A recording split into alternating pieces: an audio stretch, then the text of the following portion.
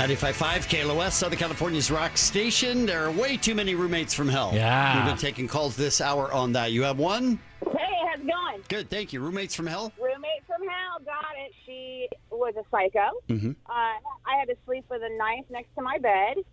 She came in my room, tried to, kept telling me, I'm the chosen one. I'm the chosen one. Oh, no. Fine. Oh, yeah. I'm the And chosen. I'm the chosen one, and tried to grab my face and poke my eyes out of my head. What the hell? Then she spit on me.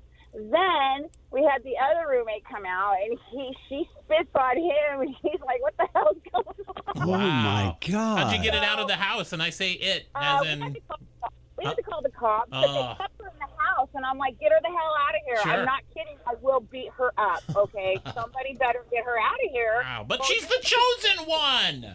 Come I'm on. the chosen You're so one. fortunate. God, baby. She was classic, man. Okay, bye. Hello, KLOS. What happened? That was close. KLOS. Ooh, KLOS. Hello. Yes. Yes. Yes. Hey, Hi. baby, you got a roommate from Heck story or what? I am the roommate from. Woohoo! All right. No, I'm not. You had one, though? Yes, I sure did. All right, what was it? Well, he was from quite the affluent family, too. My roommate had moved her brother in when she went back with her husband. And when he moved out, he had a walk-in closet full of panties. Panties. Panties. Mine.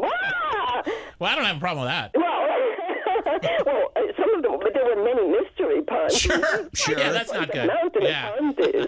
Do you still have them? Sluggo wants them. I'll buy them from you. The whole lot.